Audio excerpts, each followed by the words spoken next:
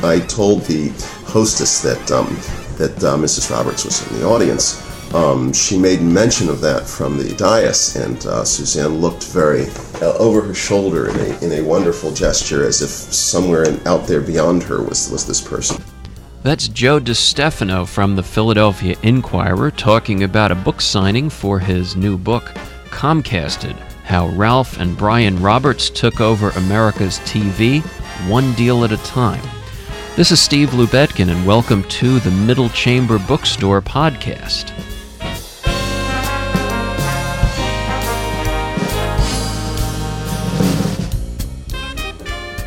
Hello and welcome to the Middle Chamber Bookstore podcast number 1. I'm Steve Lubetkin, your host. Middle Chamber Bookstore podcast is a production of Middle Chamber Books, our Amazon.com associate bookstore, which you can find on the web at www.middlechamberbooks.com.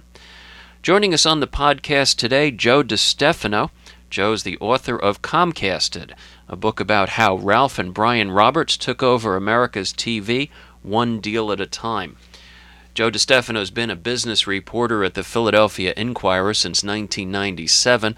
He previously worked at newspapers in Delaware, Indiana, and New Jersey, and at many other jobs, including 5 years as a migrant farm labor organizer. He's won regional press awards for his articles about corporate tax shelters, the credit card industry, state investments, successful banks, and failed insurers.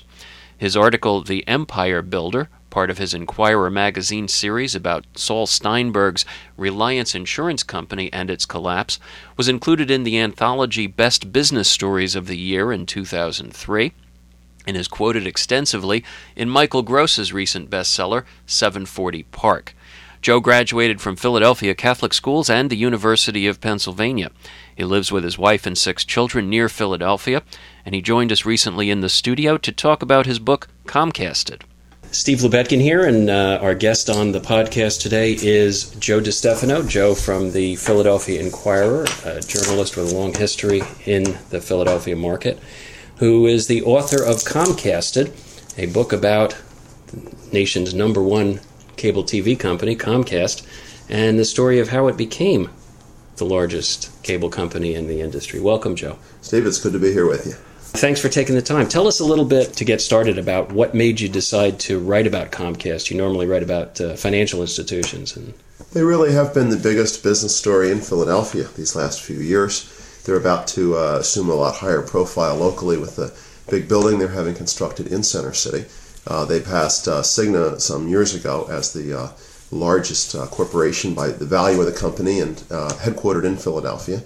And it's a product that everybody in our area and in many of the major markets of the country uses. It's a service, rather, that we all are familiar with. It is the most valuable company, barring only a couple others, on the NASDAQ stock market, and it's became that very quietly. It was a company that didn't really have a lot of a public profile up until just a few years ago, when they went after first AT&T and then Walt Disney, a couple of the old Dow Jones stocks, and all of a sudden really established itself outside of cable as a national player, as one of the big companies that people pay attention to.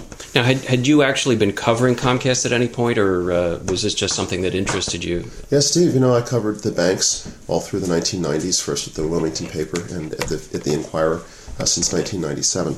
Around 2000, a little bit after 2000, we expanded our business staff, added a number of new reporters, and I was able to specialize just a little bit more. And I was asked to take on the financial beat, to write some stories that went into a little bit greater depth on how the companies made their money and where it went, supporting some of the other reporters. And in the course of that reporting, I began to help to cover Comcast.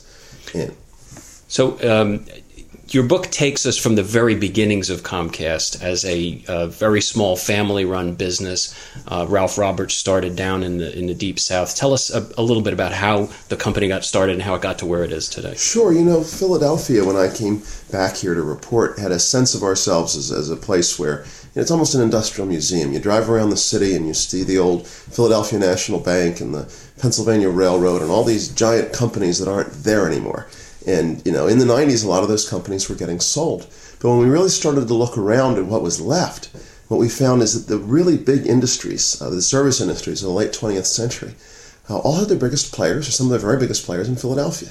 You look at, and in the area, you look at Vanguard Mutual Funds, MBNA credit cards, Amerisource and Merck, and a lot of the drug distribution companies, Aramark food service, well, Comcast cable television. And all these companies came about, some more and some less, in roughly similar ways. And that is, there was an individual who started out with a very small player in a very crowded field and made the company bigger and bigger. And how did, in Comcast's case, did they do that? And what was it's never just one person, it's an environment. And what we found in the case of Philadelphia was a combination of the industry getting a lot of its early impetus in and around Philadelphia, cable television. Philadelphia was a real center of the electrical equipment industry. The first cable millionaire was the governor of Pennsylvania, Milton Shapp, who built and financed a lot of the early cable systems around eastern Pennsylvania. Ralph Roberts approached this very much as an investor. He was not a TV guy.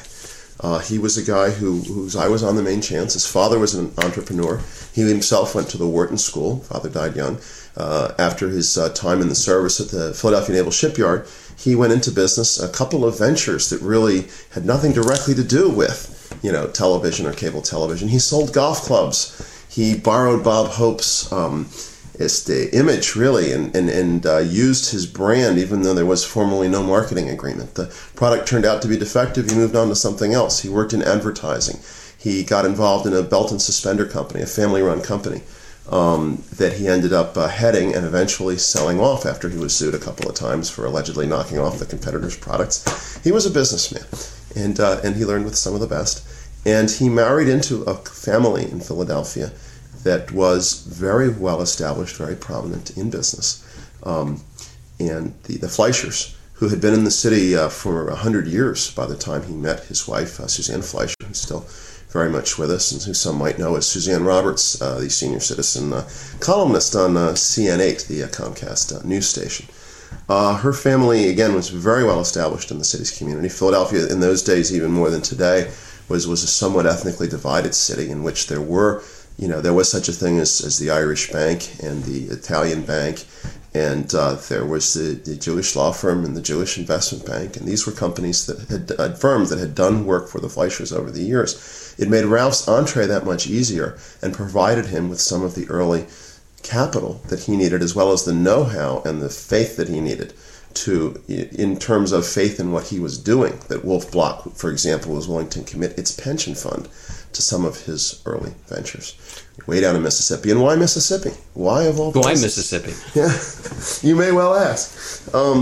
The cable business started in Pennsylvania and a few other places around the country in the late 40s and early 50s. These fellows came back from World War II, who had been in the Army Signal Corps, as Milton Shapp had been in the Army Signal Corps, and learned quite a bit about, radio and broadcast and how to move signals. And, Pennsylvania, as I say in the book, if you hammered it flat, it'd be bigger than Texas. It's full of valleys, that block the signals. The early broadcast signals couldn't get out of Philadelphia and Washington and New York and out to Scranton and many of the upstate cities. And so it was natural that you get these wonderful army of entrepreneurs, going up the mountainsides and stringing cable down into the coal towns and the valley towns, and bringing in this product for free on Milton Shapp's antennas and retailing it for $2 or $3 a month so that people could see, the handful of stations that were available at that time.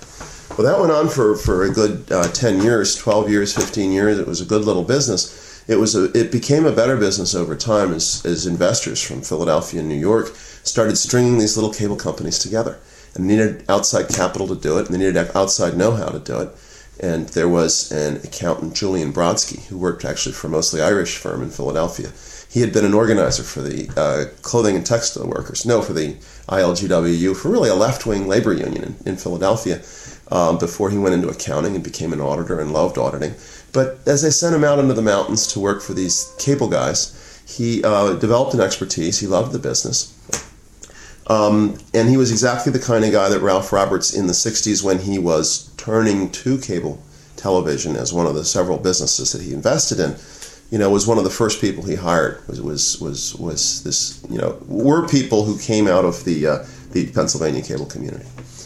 So take us a couple of years forward. Ralph starts the cable company in Mississippi. How does he go about doing that? What made him get into it? He bought it. Someone else had actually started the franchise and had built part of it and had not built a couple of other pieces of it. Mississippi in the early 1960s was not a place where a lot of northern capitalists wanted to go. The headlines out of Mississippi in those days were somewhat like the headlines out of a third world country today. There were people being killed. African Americans were trying to organize for the right to vote. People from the north who came down there were very much resented and sometimes killed. This is around the time of the Freedom Riders? This was in 63. Okay. Very specifically. And it was exactly into some of those communities where the opposition and the Ku Klux Klan were the best entrenched that these cable businesses came up for sale. And when Ralph decided some years into the cable industry that he wanted to be in it, those were some of the franchises that were available to him. And he did come in through Pete Musser, a very familiar figure in Philadelphia, one of the conglomerateers of the 1940s and 50s and early 60s. Some of you might remember him from Safeguard Scientifics and Internet Capital in the late 1990s. That's that same Pete Musser had got hold of the system and was looking to sell it. And the fellow he used to sell it was a former newspaperman who had become enchanted with Milton Chap and had gone to work as a cable industry broker, Danny Aaron. And he eventually approached Ralph about buying this cable system. Ralph bought it, but on condition that Aaron stay around to run it. And Julian Brodsky, the accountant, who was completely impressed by Ralph as a person, much as Aaron had been by future Governor Shapp, said, "I want to come to work for you too." Walked into the office. He tells the story with a folding table and chair, and they're really the people who started Comcast. Ralph Roberts with the money and the connections to money and expertise, and Julian Brodsky, the accountant, and Dan Aaron, the operating guy, who would go out there and, as he put it, beat up the cable to get the water out of it, do whatever was necessary to get cable on the street. And it was a threadbare business at the beginning. They really needed a lot of ingenuity. They needed to make friends in a lot of places where it was hard to make friends. But as they were successful in Mississippi, they started stitching together businesses in other parts of the country. And it was hard to raise the money to do that. This was a risky business. A lot of the early cable operators were very, very leveraged. They had lots and lots of debt. And Comcast, which wasn't even called Comcast until it went public at the end of the 60s, beginning of the 70s, tried to raise that money in partnership with other firms. They went with the McLeans in Philadelphia, for example, that owned the Bulletin. And then the McLeans decided they didn't want to be in cable anymore, and Ralph had to sell the system down in Sarasota, Florida, which he dearly coveted. It's a great cable market. And he vowed to himself, more or less, never again am I going to get in this position. And at the beginning of the 70s, they did look to take the company public. And right around that time, the bottom dropped out of the market.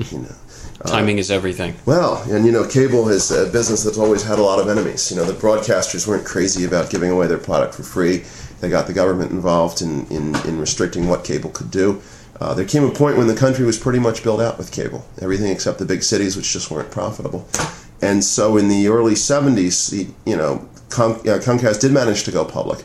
They went public. They wanted to go $10 a share. They had to go public at $7. Pretty soon it was trading at 70 cents. And the joke around the office was, at the end of the day, do you buy another share of Comcast or just go out for a beer? It cost you about the same.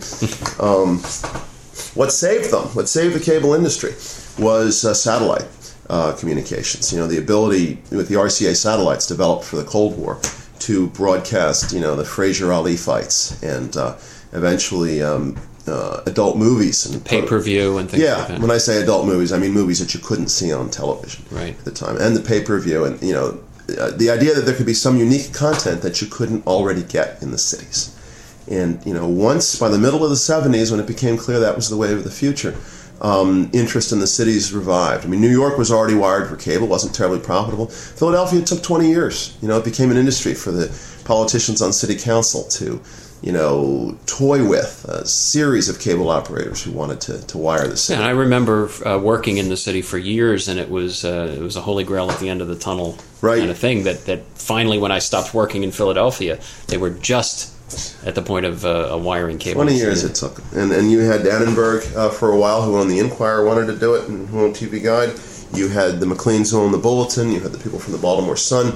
You had the big media companies in Washington, and a lot of operators tried. Comcast was there at the beginning, and they were there at the end.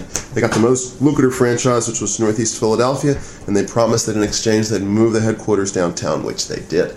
And this was a period in which businesses were moving out of Philadelphia and not in. And Comcast cultivated the politicians. They did what they said they were going to do with regard to the city. They ended up in the 90s acquiring a couple of the city's sports teams so that they would have more unique programming content. That added to their role as an employer in the city. And it's not surprising that by the late 90s, when other companies started to try and come in and compete with Comcast, that Mayor and then Governor Rendell and the other politicians took a very protective role toward Comcast. They really very openly protected the company's monopoly in the city, because they consider that Comcast did for Philly, Philly's going to do for Comcast. And they are even today, one of the largest employers, if not the largest private sector employer in the that's interesting. Delaware Valley. They're not as large as many other companies. Vanguard and Merck and the University of Pennsylvania, and you could name well over a dozen, probably 2 or 3 dozen companies that employ as many or more people than Comcast in this region. Comcast really is a national company. Their headquarters is a couple of thousand people. That's not as large as a lot of the banks are. What they are is a valuable and increasingly high-profile company that happens to be based in Center City, Philadelphia, not like Vanguard that's out in Malvern and isn't even publicly traded, or Merck that's based somewhere over in New Jersey, or Cigna that's been shrinking, or DuPont and MBNA, which are in Wilmington, which is a whole different state. These guys are right downtown. Aramark's the only other company you can really say is a very large public company based in Philly. Aramark has an even leaner headquarters presence than what Comcast does. So, that's interesting. So they're a big player in that respect. Compared to what? Yes, they are. How long did it take from the time you started researching the book to the time that it actually got on the shelves? The project took place over a couple of years, but there was really 1 year in which I did most of the intensive work. I went to the Enquirer archives and did, a clip job on the 40 years worth of stories that we'd done there. I contacted a lot of people in the industry. Some of the people I quote in the book are Ted Aronson, who, for example, was about the only boss Brian ever had outside of Comcast as a young man. Very impressed with him back at Drexel and Company. Michael Milken's old friend. Before. I went to Jerry Lenfest, who was Comcast's big competitor and who was actually Mr. Cable in Philadelphia up until quite recently, when they basically forced him to sell in one of the series of deals in which Comcast has basically ambushed and outsmarted the opposition and taken it over. Jerry Lenfest is a big philanthropist in Philadelphia today. He laughs that he's giving away Ralph Roberts' money. Didn't want to retire when he did, but they made it worth his while in the end when he couldn't do anything. And he's a multi-billionaire as a consequence. Well, he is more than a billionaire, and he plans to die broke. He's been giving it away very aggressively, which not all Philadelphia fortunes do. Not all fortunes do anywhere. I asked Jerry Lenfest, I said, there are people in the nonprofit community who criticize Comcast and the Roberts, who claim that they somehow don't give what you might expect them to do. They're not the ones who gave the new arts facilities that we have in Philadelphia. Their names are not on a whole lot of new school buildings or libraries. And again, he laughed and pointed out that Jerry Lenfest, is giving away a lot of Ralph Roberts' money. What the Roberts have is a lot of it tied up in the company. They do give to a lot of small charities. The museum, the university, the academy, they have given some money, but not the enormous gifts that people give when they're winding up the fortune for good. And part of that is that the Robertses are dynastic. The Fleischers before them were here for 100 years and really got to looking at the donations they made in a dynastic or generational way. And there's every reason to expect that the Robertses, if they can, will want to pass this on someday, possibly to another generation. You indicated in the book that you didn't get a whole lot of cooperation from Comcast in preparing it. Talk about the difficulties of writing a book about a company without having access to the people in the company. Well, Steve, I've had good training for that, in that covering the banking sector as I did for some years.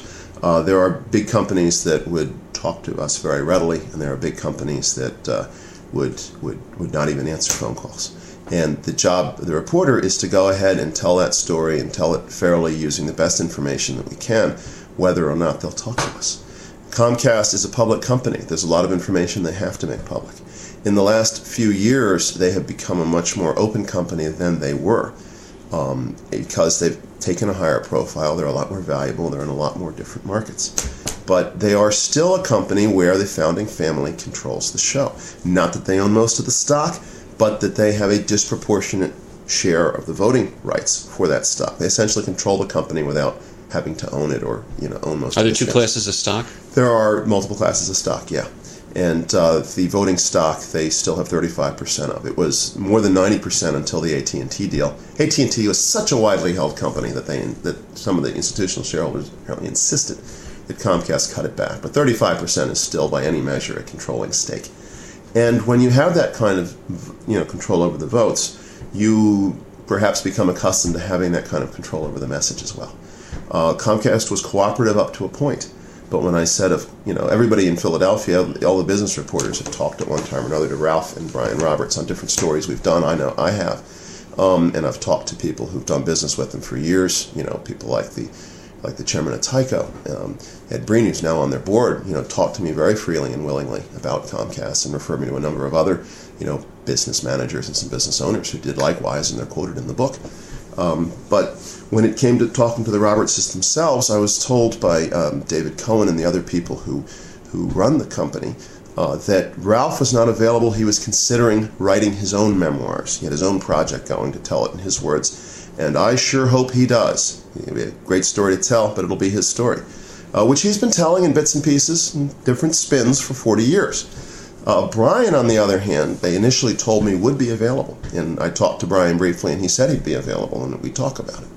But they started coming up with conditions. And, first they wanted a list of the questions that I'd ask. Well, there are some interviews that ask us for that, and sometimes we give them to them, and I saw no particular harm in doing that. And they said they'd get right back to me, and it was a few months, so I called them again, and they wanted me to go over again just what it was I was planning here. And I got back to them again, and they said, well, look, don't take this the wrong way, but we'd like to read some chapters of the book before it comes out. And I said, we don't do that at the newspaper, and I'm sure my publisher wouldn't want me to do that either. And the publisher agreed, we're not going to give prior review to anybody.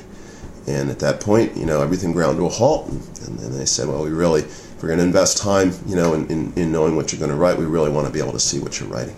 Now, I've since then heard from people who did public relations for Walt Disney, for example, that Comcast represents that the reporters who cover it get permission before using quotes from the boss.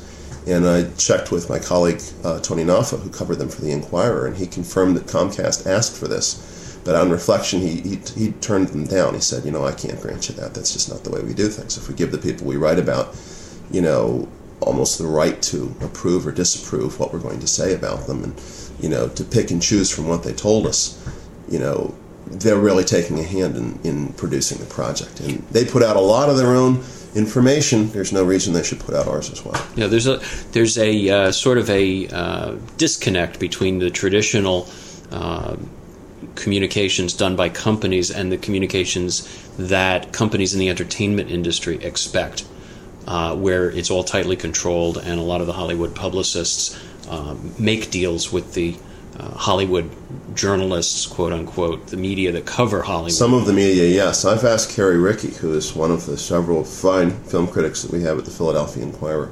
and she has told me, there's always pressure in that direction, and you just have to resist. There's plenty of stuff comes out of Hollywood that is as if it was written by the PR manager for that star. But she says there's no reputable journalist in the mainstream media that would have want to be caught doing anything like that. It's just not the way she would operate, and not the way I would operate. So what's been the reaction from Comcast now that the book is out? They've not reacted to me directly, although Suzanne Roberts, Ralph's wife, Brian's mother, did come with her daughter to one of my book signings. That must have been interesting. Oh, it was charming. They went to the Barnes & Noble in, I think it was Bryn Mawr, some months ago. And, the first few, I've done about 25 of those kinds of events, some of them on radio stations, TV, cable TV, and mostly live audiences. And, the first few I brought my kids with me just in case, the seats weren't filled. We could kind of, put them in there and I wouldn't feel so lonely. But Bryn Mawr was one where we had a full house. And I recognized Suzanne Roberts. She's a very striking woman. She's quite along in years. She's in her 80s. But she's on TV and people see her. And I went right over to her and, thanked her for coming, and she was very regal. My wife had no idea who she was and said to her, or do you know the author? And Mrs. Roberts' daughter said, no, we've come to find out about him.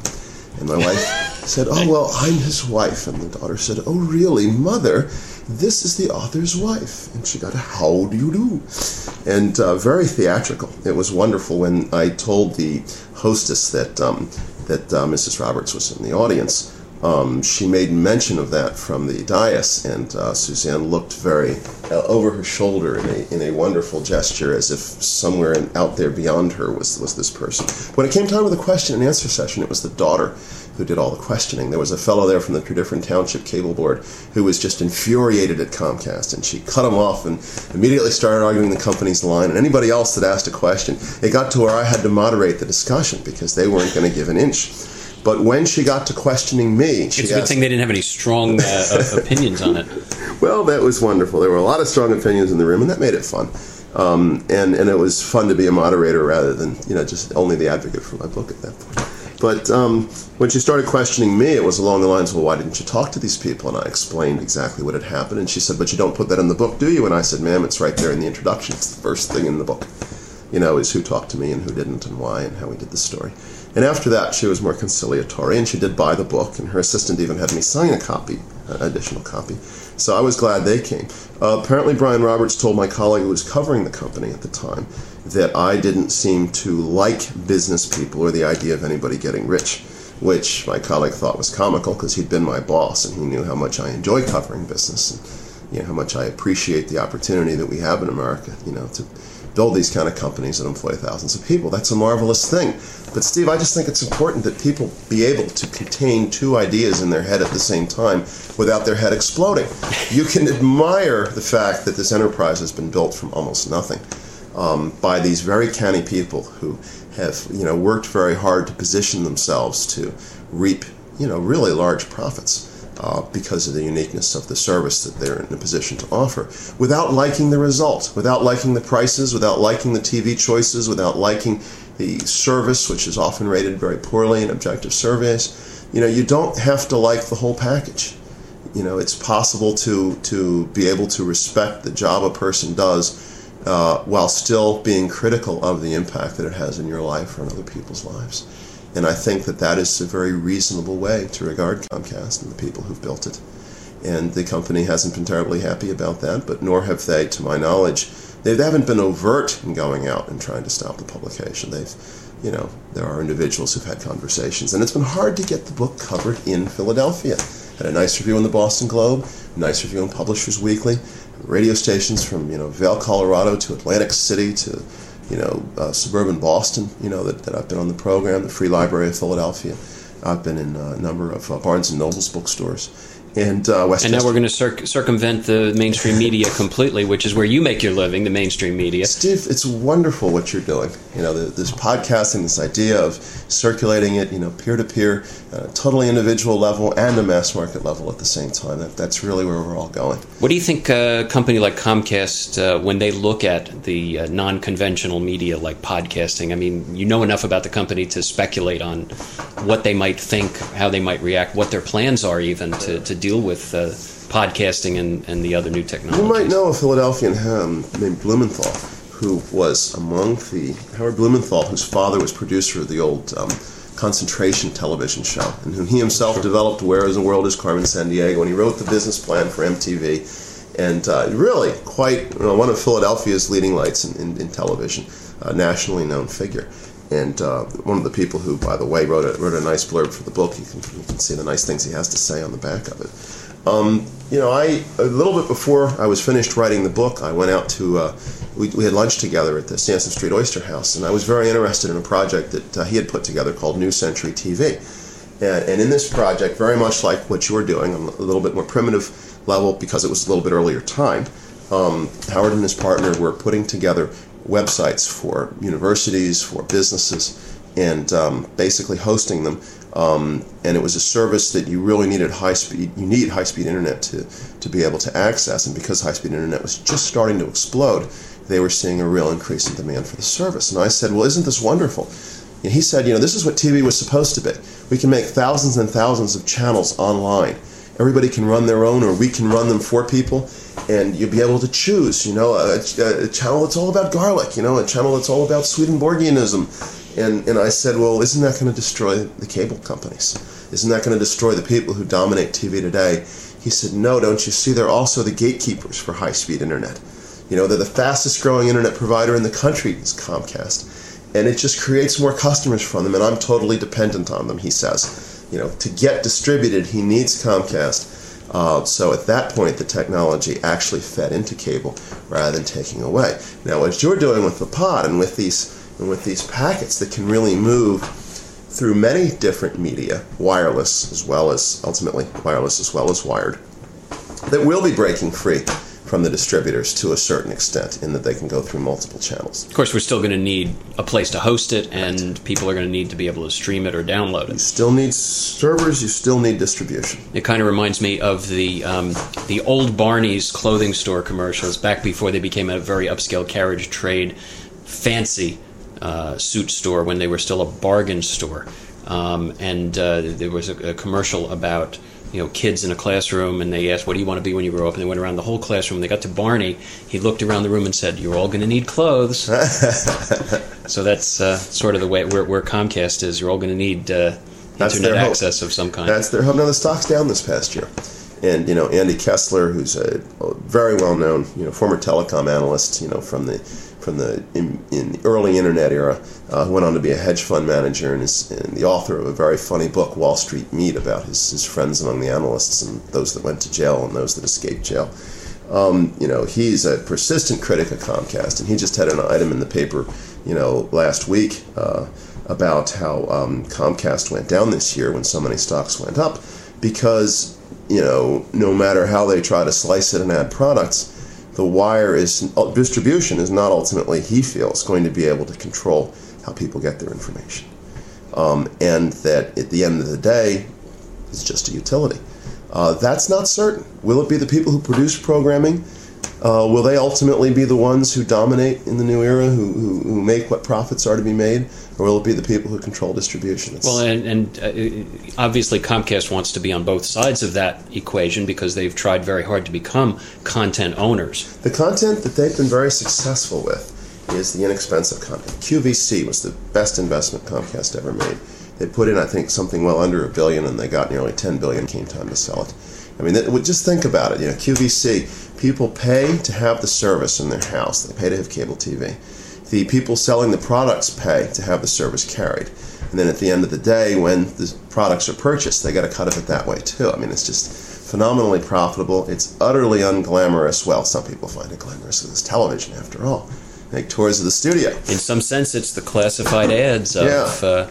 But nobody yet thinks that CN80, which is their news operation, even though they have hired some people that really know a lot about television, it's not in any position right now to threaten the networks. The other things they own pieces of, they're very much niche markets. Are they going to go to 500 channels? 500 stations? Are they going to really be able to produce quality programming that people are going to want to pay for? It has not been their forte. They've admitted they were late to get into the game, and they don't like paying full price.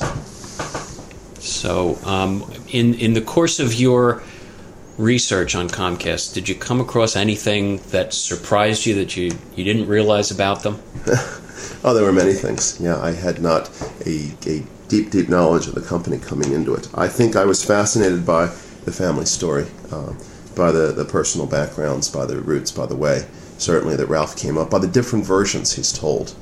Sometimes there are incidents that get told 2 or 3 different ways over the period of a year or many years. Were you able to reconcile the variations? Oh no, some of the variations really don't reconcile. It's as if he was, like many of us, trying for a different effect with a different audience. And it really does is it makes you skeptical of the wonderful, very readable business histories that are written. Barbarians at the Gates is a great book. It's a classic book. But there's a lot of conversations in there and in the books on Enron and in later books that are 2-person conversations that the person writing the book was not there to listen to. Now, I have written stories in which I can recreate 2-person conversations because the government tapped them, as with Commerce Bank last year, and we have a transcript. And even those transcripts, sometimes you see words that are spelled wrong. When you have an account that is obviously reconstructed from one person's memory, weeks, months, or sometimes years after the event, it is a fiction. And this is a problem as old as Thucydides, who admitted he did not hear the conversations between the Greeks and the Persians that he so faithfully recounted, and apologizes for it and says he put words in their mouth that were as near as he thought that they were speaking. I purposely tried to avoid that kind of situation in the book. When you had a large group of people present and somebody, myself or somebody from Business Week or somebody from one of the major news outlets recorded this in front of a group of people and quoted it, I would quote it and, give the source if the source was another person. And, that's one thing. But to claim, just what did Ralph tell Brian the day after they bought AT&T? Well, they told the Inquirer one thing, and they told the New York Times something a little different, and the Wall Street Journal had a third version. All based on first-hand accounts. So where's the reality there? It's the story that sounds nice. It's what you want people to think happened. And it's also a little bit true what they say about eyewitness accounts. Yes. So. Yes, they tend to creep. How is the book doing? You were talking before we I get a sales figure, every 6 months. I know that in the first couple of months is the only report that I've received to date. And, it sold several hundred copies. It was selling, I think, 10 copies a day back at that point. We did some more promotion over the summer. We run radio in a lot of places. It's not a big national publisher. It's a Philadelphia publisher. There is a surviving industry here. This is Camino Books, a commercial publisher. They do a lot of mob books, Camino does, and a lot of cookbooks, and not a lot of business books. This is one of their first titles on that side. And so, we're not going to break the top of the New York Times bestseller list. But I see it every Borders and Barnes & Noble that I go into, and it goes up and down on Amazon. Do you go in and secretly check out how many copies are on the shelf? Oh, or if sure, I count looking at them? I can't resist. Do you open them up to the author's photo and see if anybody notices? Well, the temptation is, you'd really wish you were the bookstore manager and you could scatter them around a few different parts of the store, but they know what they're doing. They're in the business of selling books. Is there another book in your future? Oh, I'm sure. I mean, I have 6 kids, and when I first was writing this, my youngest son said to me, "Dad, we hope you don't do another book anytime soon." And but when it came out and they had it in their hands to hold, and they saw that I was on TV and radio, the same kid came up and said, "Dad, I hope you do another book really soon." And I said, "What do you want me to write about?" He said, "An adventure story." I said, "Son, Comcasted is an adventure story." Joe DiStefano, thanks very much. We appreciate your being here. The book is Comcasted, How Ralph and Brian Roberts Took Over America's TV, One Deal at a Time. Joe DiStefano is business writer for the Philadelphia Inquirer and the author of Comcast. We thank you for joining the podcast. Thank you, Steve. And there it is, the inaugural podcast in our Middle Chamber Books podcast series, spotlighting books and authors for our Middle Chamber Books bookstore, an Amazon.com associate on the web at www.middlechamberbooks.com. Please visit the bookstore to buy Joe's book and all the other books that we have available for you. If you have comments or suggestions about books and authors we should profile in the podcast, please send us an email. My address is steve@lubetkin, LUBETKIN.net. Our theme music comes from GarageBand.com. It's a podcast-friendly band called the Indianapolis Jazz Orchestra, and the title track of their latest CD, Cook the Books. For the Middle Chamber Books podcast, this is Steve Lubetkin. Thanks for listening, and go read a book.